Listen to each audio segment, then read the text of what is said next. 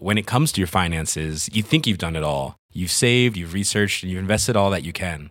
Now it's time to take those investments to the next level by using the brand behind every great investor, Yahoo Finance. As America's #1 finance destination, Yahoo Finance has everything you need, whether you're a seasoned trader or just dipping your toes into the market. Join the millions of investors who trust Yahoo Finance to guide them on their financial journey. For comprehensive financial news and analysis, visit yahoofinance.com, the #1 financial destination, yahoofinance.com.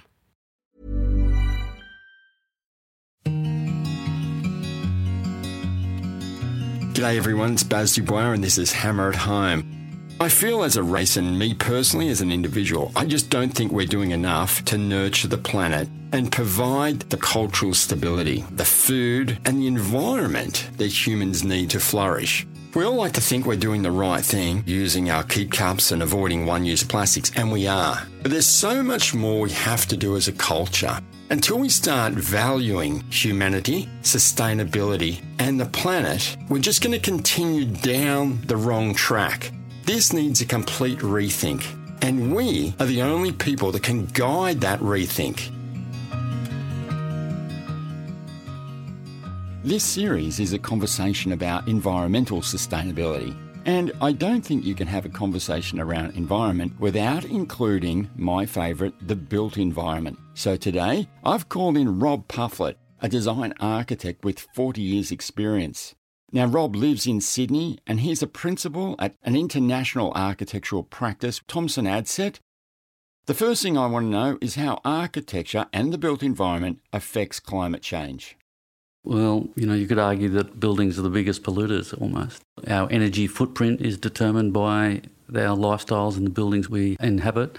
There's no doubt about it. The built environment has been, for the last couple of centuries, quite onerous on the environment. But there are a lot of positives in architecture for humanity. Architecture is massively important in people's well-being. The built environment, the greening of spaces, the public domain, parks, gardens, landscapes and buildings are fundamental to how people feel in the city. I think sustainability in that regard is energy consumption. The cost of our carbon footprint is fundamental to that. Government is on board. A lot of the government architect in New South Wales, there's lots of greening, mapping of the cities, of the shade structures, of the urban heat island effect, and these sorts of ideas, which is, basically when you think of pavements and concrete and the road network, that all absorbs heat during the day and it re-radiates at night.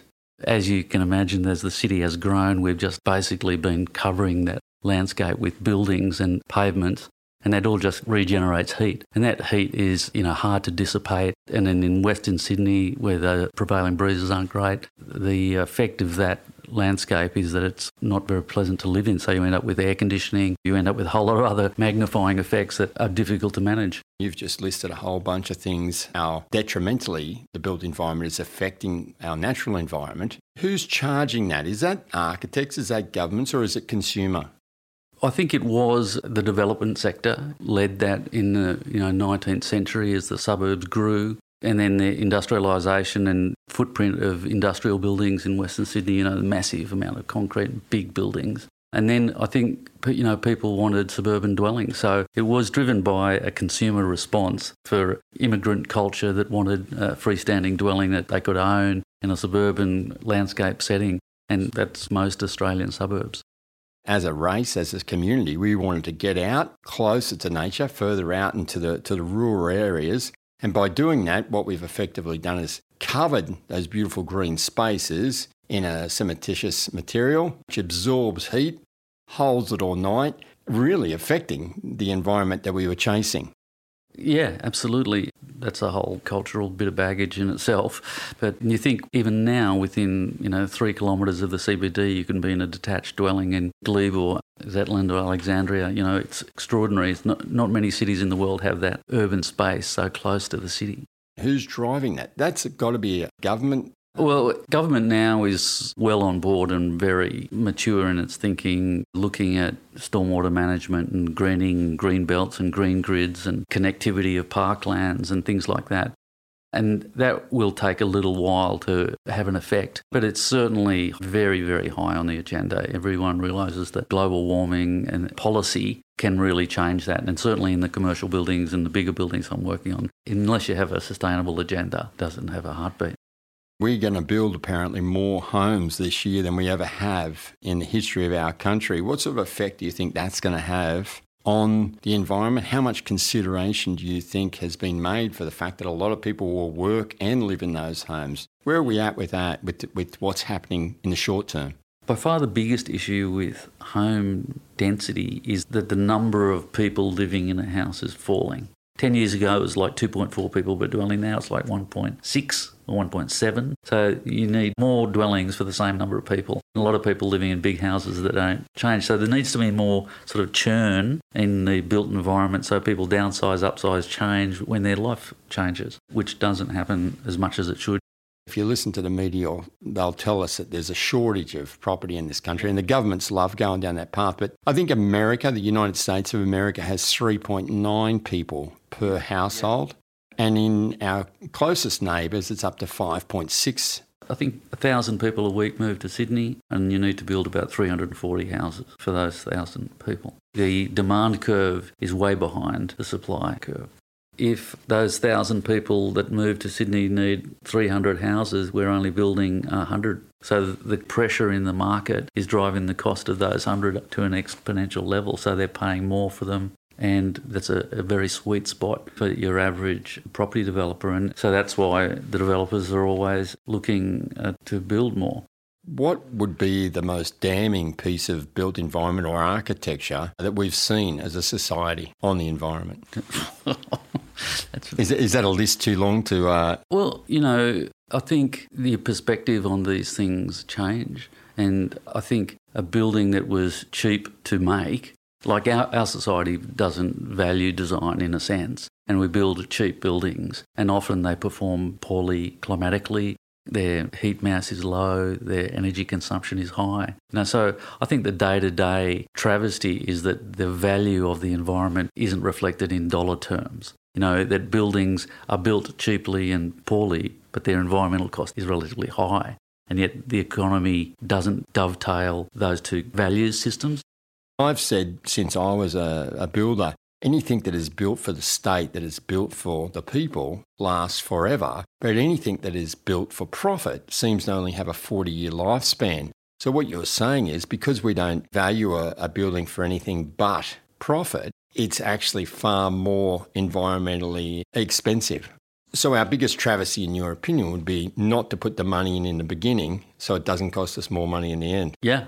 And you're around quality and, bang for your buck, that you can still buy, you know this better than me, Baz, a project home for $1,100 a square metre on a flat site in Western Sydney, but it's going to cost a mozza to run. We've talked a lot already about cramming individual houses in smaller areas. What are the failures that you see we continually persist with when it comes to urban design? Well, I think the failure is the building of new suburban places that are not connected. That you build in Bringelly or Wilton or... And these are outer suburbs in Sydney, but this happens in any capital city. It does. And then there's no public transport, there's no schools, no shops. They're not connected places. And I think increasingly the better design statements are places that are connected, that the social fabric is there beforehand, the schools, public transport, the social infrastructure is there so that when the population grows, it has a sort of fabric to weld into. What you're saying is a community shouldn't just grow in numbers, it should develop as a society. Yeah, when you think about the numbers around small retail malls, and they're popular around the whole of Australia, where you're at a bank, a supermarket, a pharmacy, a newsagent, and then probably for that little group of shops, you probably need 5,000 people. And now there's the coffee culture, and there's a bar and a restaurant and a cafe. So that little centre now has 10 or 15,000 people that are connected to it. And then off that springs the GP and the chemist and the gyms. A suburb is a connected group of places, and those places aren't ever in isolation. We think the city is made of bits that are isolated. They're not. They're all connected. And everything we do is in effect, a connected place. And as we know, loneliness, isolation and boredom, these diseases of the suburbs, it's important that the psychological well-being of everybody is looked after by being connected. I think the market now is really gravitating towards better urban design outcomes in terms of water use and solar cells and battery charging and public car parks. And that's an interesting one in itself. I mean, I live in Bondi Beach and I have tanks. I collect as much rainwater as I possibly can from the roof of my home. I try and recycle even some of the grey water where possible, but still when we create a new urban suburb, we don't collect the stormwater. It still runs. The sewerage still isn't seen as an asset. It's seen as a waste product. So we're not utilising these things that are going to come naturally. How important is it to utilise Mother Nature and things like waste? The stormwater, I think, is the classic in this landscape, that we put it in some engineering infrastructure under the road and throw it out to sea instead of polishing. Obviously, it's got some pollutants in it, so you've got to be careful how you could use it. But there are, if you look at Green Square or parts of the city, they're really starting to look at water-sensitive urban design strategies. But the fundamental infrastructure is still 19th century curb and gutter and drains. Yeah, it's clear that's where we're falling down. We're living in a space age, but when it comes to our waste, we're still treating that with a horse and cart type mentality. Well, the newer places that are being developed by Stockland and Lendlease and some of these big subdividers, they're really starting to think about this stuff early. Sure, at the end of the day, they're building brick veneer houses, which are undervalued, but the framework that those dwellings all sit on is improving. We're looking to develop societies. We want them to be better than they were yesterday. And we also have to worry about what's in our pocket. Is it more expensive to do a environmentally friendly urban development? I would say no, because the life cycle costing is not taken into consideration. If you think about building with materials that are not going to last, like you talked about the public domain before and public buildings being, made of sandstone and masonry and solid construction, whilst that's not the way a project home, a suburb is typically developed. But if it were to be developed in a more sustainable way, where the fabric is, in the short term, possibly more expensive, but in the long term, if energy audits were taken into consideration, embodied energy, life cycle costing of plant and equipment and all those intangible things that you think are expensive when you buy them, but in the long term they would be much more valued in a sustainable sense for the community. So what can government do? Government could say, solar cells and batteries are free, for instance, or there's a big subsidy for a feed-in tariff, which they did a few years ago, but they're not doing now. They could build incentives for people to make good decisions about water-sensitive urban design and catching their roof water and doing all these little things, because if lots of small parties do those things, the numbers all of a sudden change, like we're seeing in these community batteries around the country. Explain to us what a community battery is. Community batteries are where, let's say in the suburb of Malabar, there are 95 houses with photovoltaic arrays, and not all of them have battery systems, but they all can plug into one another's battery system. So the community owns the batteries and can feed off them. It's a shared storage resource for a photovoltaic system. And so it becomes a little micro power station. Community batteries are going to change the power grid structure. Back to you. If you could have a magic bullet around sustainability, where do you think you'd aim that? Yeah, it's a good question asking me that. I've been building for over 40 years. I've never started a structure or a development without a plan. And I don't think that we have the right plan to go forward. And I blame government for this. We put in knee-jerk reaction ideas in place. Those are generally funded, those ideas, by developers who will profit from the way government legislates. Why would you put a brick wall on a western facade in Australia? It's just going to soak up sun all day. I was putting up brick walls 40 years ago and I said to myself, only a couple of years in, this isn't a good way to build. But we'll be doing that wrong for another 20 years. We need to understand that if business affects environment, it's not good for the people. And we need a plan for a more sustainable life. I think that's fundamentally right, that the built environment is like a tool of life that is fundamental to your well-being, but it also goes with being healthy, being well, having great food and friendships and love in your life. You know, there's a whole lot of other dimensions to a functioning culture. The built environment in that sense is you know, you get what you pay for, and we haven't valued it, and I think that is changing.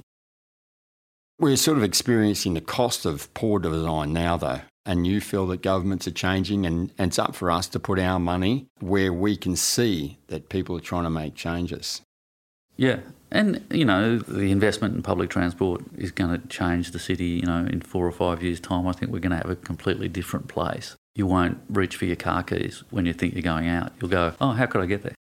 Smarter people than me have said that we've got about 11 years to get this right, because then we will have passed the point of no return. What's architecture in the cities and in the suburbs look like in 10 years from now? Can we make it?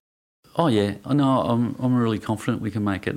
I think it's going to be largely around making a sort of person-orientated public domain that's of a scale and a shape that people can relate to and that have ownership of. And I think the smaller plays that are around the suburbs and the new townships that are coming up, they've got a fine grain to them that's quite interesting. I think those places will grow in an interesting way, and we will end up with Sydney, you know, with Parramatta and with Western Sydney. There'll be these 20-minute, half-an-hour hubs, and they'll be pretty autonomous, which would be a fantastic radial plan. I think the burning question for us is about sort of sustainability of materials. You buy plastic laminate or, you know, anything that you buy, but what's the real cost of that? Car manufacturers and computer manufacturers are all now thinking pretty highly about recycling, but in the built environment we don't think like that yet. We demolish buildings and they just go into landfill.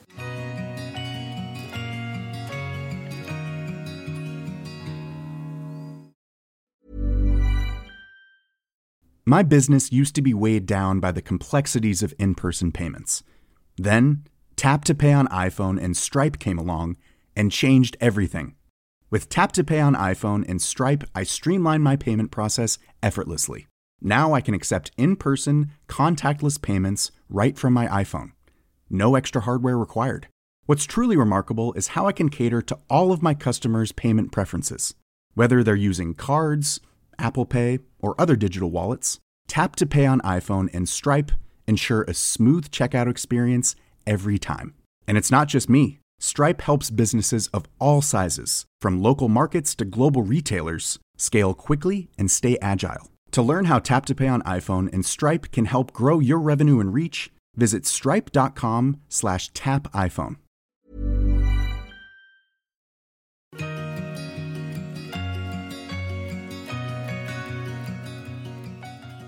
By now, you would have heard me talk a heap about hemp and how it should be used more. So I thought it was time to speak to someone who knows a little bit more about that than I do. Owen Barber-Woods is a young environmental scientist and entrepreneur from Melbourne. He sees great value in hemp and he's using it to create protective wear through his company Kempt. So Owen, what is it about hemp that appeals? My sister bought me a hemp t-shirt when I was 15 years old, I think I was. She brought it back from London. It ended up being my favourite t-shirt. I wore it every day and it just never smelt. If it did get a little bit stinky, I'd just hang it on the line and it would air out. It was strong, it never warped, it never lost its colour. I still have it to this day. But all of that made me wonder why my other clothes were breaking a lot faster and I was having to throw them out. So why is hemp a better fibre than other materials for things like clothing? What is it about hemp that makes hemp hemp? It's a lot stronger and more durable. It's a lot easier to grow. It doesn't require herbicides or pesticides generally, depending on what region of the world you grow it, and therefore becomes a much more sustainable fibre to create things out of. There's lots of things besides clothes as well. There's rope and string and twine and things that used to be traditionally hemp, like sails on boats. Now there's a lot of stuff in construction as well, like hempcrete, which is a hemp concrete alternative, which is meant to be very good, and paper as well was originally made of hemp, stuff like that. You mentioned building materials. Our first settlers to this country learned from Indigenous people who had been using hemp for for thousands of years that they'd woven together, and they used that to tie the bark for their humpies and their types of construction. Well, the English settlers realised that the hemp string and rope was a much better product than what they'd brought from England. So they used it a lot in construction after that. It was used also for insulation. It was used for binding things together. It was seen as extremely strong and could withstand all sorts of weather. But also what I find interesting is it's antimicrobial, so things like mold and bacteria just won't grow on it ever, which I find amazing. That is amazing. I've heard that the Chinese army make their uniforms out of hemp because it has antibacterial qualities, so you're less likely to get an infection. What are the other reasons we should be using hemp rather than polyester and cotton and that sort of thing, particularly here in Australia? As an example of the way it's bad for the environment, every time you wash your polyester clothing, lots of little fibres come out and go down the drain and end up in the sea, which has huge environmental effects, but also this ends up in fish that we eat, and it can often end up in our guts, which is also bad for human health. As for cotton, I think the main thing for me, there's a lot of argument about what's better and what's economically better, environmentally better, and everything else.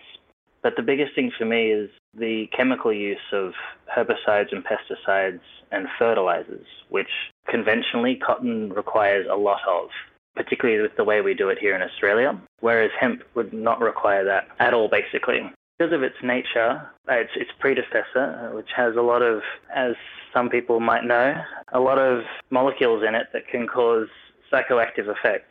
It's therefore a natural insect repellent. They don't want to eat it because they might have a little panic attack. It will not be great for them. So what you're saying is the reason hemp doesn't require pesticides is because the animals have worked out that if they eat it, they're going to get stoned. Brilliant. That's a part of it, I think, yes. There's a few other things as well. It's interesting, a fact that I've heard is, not that I've tried it myself, an 100% hemp garment, and you soak it in water and put it in the bottom of your backpack and say go backpacking and leave that in there for a whole year. When you take it out at the end, it will not smell, it will not have mold growing on it or any bacteria. It will still be clean because of the antimicrobial properties. Hemp is great in the wash in that any fibers that come off are completely harmless to us and anything living in the waterways where it might end up. Hemp is a lot better than cotton in that regard. Your cotton garments will still have residual amounts of these herbicides and pesticides and any chemicals that were used in the textile production process still within them. So for the first few washes, that will be coming out and going down the drain, as well as the dyes and so on, and ending up just like the polyester fibers in the waterways, in the fish, in us potentially. Do we grow a lot of hemp in Australia? No, not much at all. Why aren't we growing hemp in Australia, and why are we growing cotton in Australia? There's a global market for cotton that's already quite solidified. I think the statistic is Australian cotton makes $2 billion a year on the global market, whereas hemp is something like 100 million or something. It's got a long way to go. It's basically not profitable because it's completely unsubsidized by the government, whereas other crops such as cotton and wheat and things like that are heavily subsidized, which make the end product that us consumers buy far cheaper. Cotton has years and years of us playing with its genomes and breeding out things that we don't like and breeding in things that we do like we have done with dogs and so on. Like, I want this one to have floppier ears, so I'll breed these two that have floppy ears. And the baby will essentially have floppier ears, as a funny example. But then hemp, because it's been so illegal because of its negative connotations with drug use and so on, we haven't had all those years of breeding that cotton has had. Things like pest resistance and growing in certain latitudes, climates, it makes it more ideal and therefore cost effective. Yeah, it's very complicated. It is complicated, but pretty basically, is Australia an environment suited to growing hemp? Parts of Australia, yes.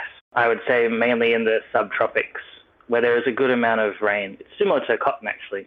Cotton should be grown where there's a fair amount of rain, so you don't have to irrigate too much out of local rivers and so on. Most of the cotton in Australia is grown under irrigation. So what sort of impact do things like irrigation and pesticides have on the environment around them? And what are the long-term effects of using water, essentially recycling it through irrigation, but then taking back pesticides to the native streams and so on?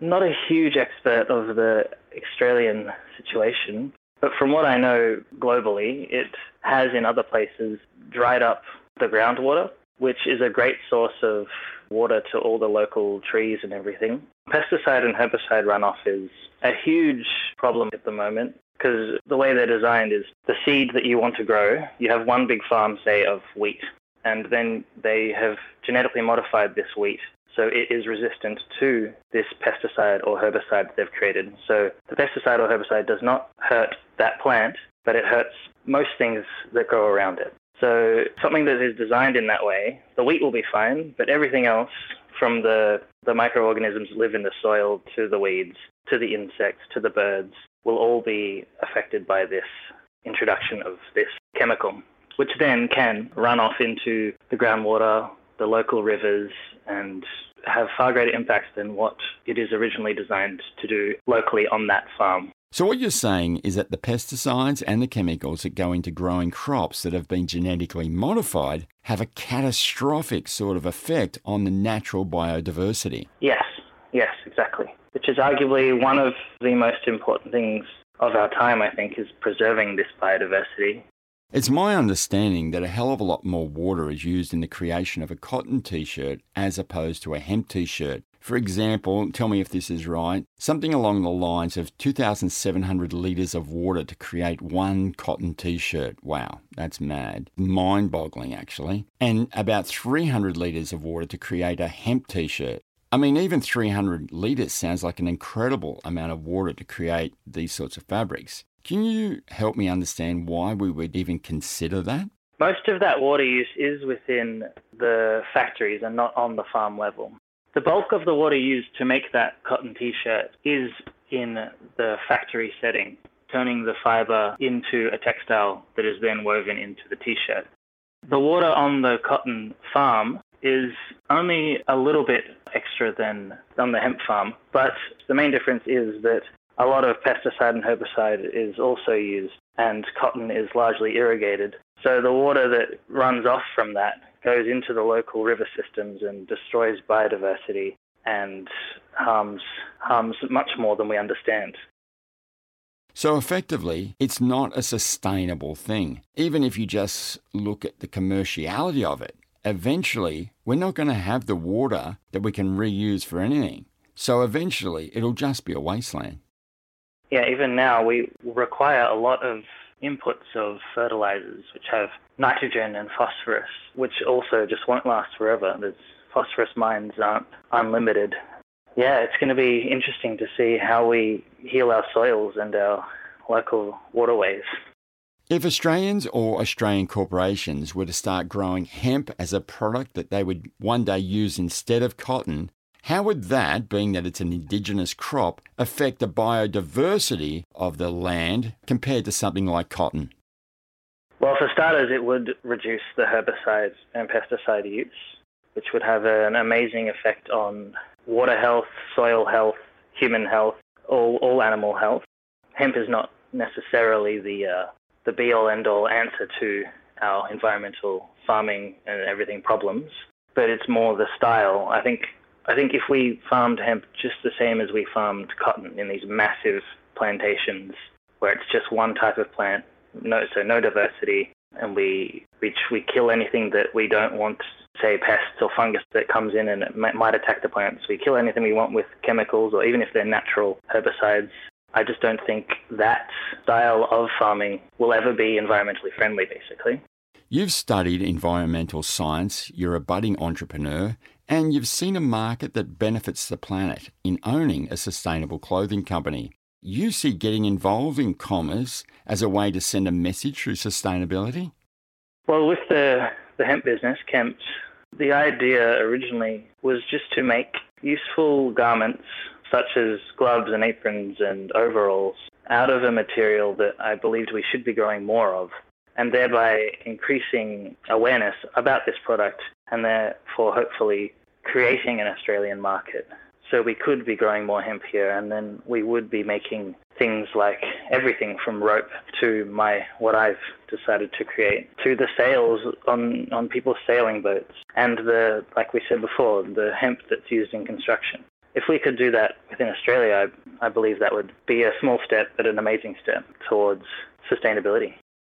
So, Owen, you're a millennial. Yes. Now, what's the view of you millennials when it comes to the problems us baby boomers have created? What's your view on what's been done, and what things do you think we can do to slow down the damage and maybe even reverse it? I definitely don't, the first part of that question, I definitely don't judge the baby boomers or you, Baz. I think if I was in your position, I would have gone along with it all as well. It seemed too good to be true, I guess. Everything was abundant. There were jobs everywhere. The world was healthy. Well, more healthy than it is now. Things to reverse it, though. I think one of the main things is trying to live more locally within your community. How to do that is a very big issue as well, and I definitely don't have the answers. But I think if people were encouraged to know their farmers and know who produces the things that they consume, they would end up consuming less. And I think they'd develop a greater respect for the way the things that they consume are made. And at the end of it, I think reducing our consumption on a whole, everything we consume, would be the main way that we could fight all the environmental issues we have today. Do you think climate change is a very important topic? And does it need to be worked on and changed in your lifetime? It is a very important topic, but I think it takes the main stage a bit too much in that we talk a lot about CO2 emissions, which is a big problem, of course, but then we don't talk about all the other environmental problems we cause that lead to the CO2 emissions, I guess. Like we were just talking about with the herbicide and pesticide use. That's not really connected to climate change the same way as taking a plane to Europe is connected to climate change. But it all adds up. It has run-on effects that affect the way the local environment works, which has, worked for many, many millions of years to keep a relatively steady climate, if that makes sense.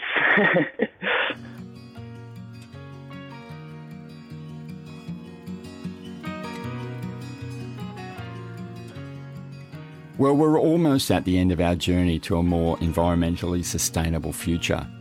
Join me next time when we'll be looking back on what we've learned over the last couple of episodes, reminding ourselves why environmental sustainability matters and finding out what you can do to live your best life.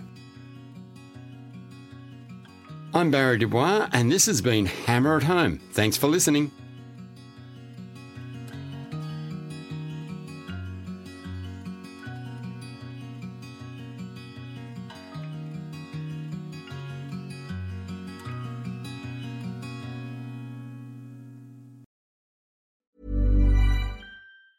Hey, it's Danny Pellegrino from Everything Iconic.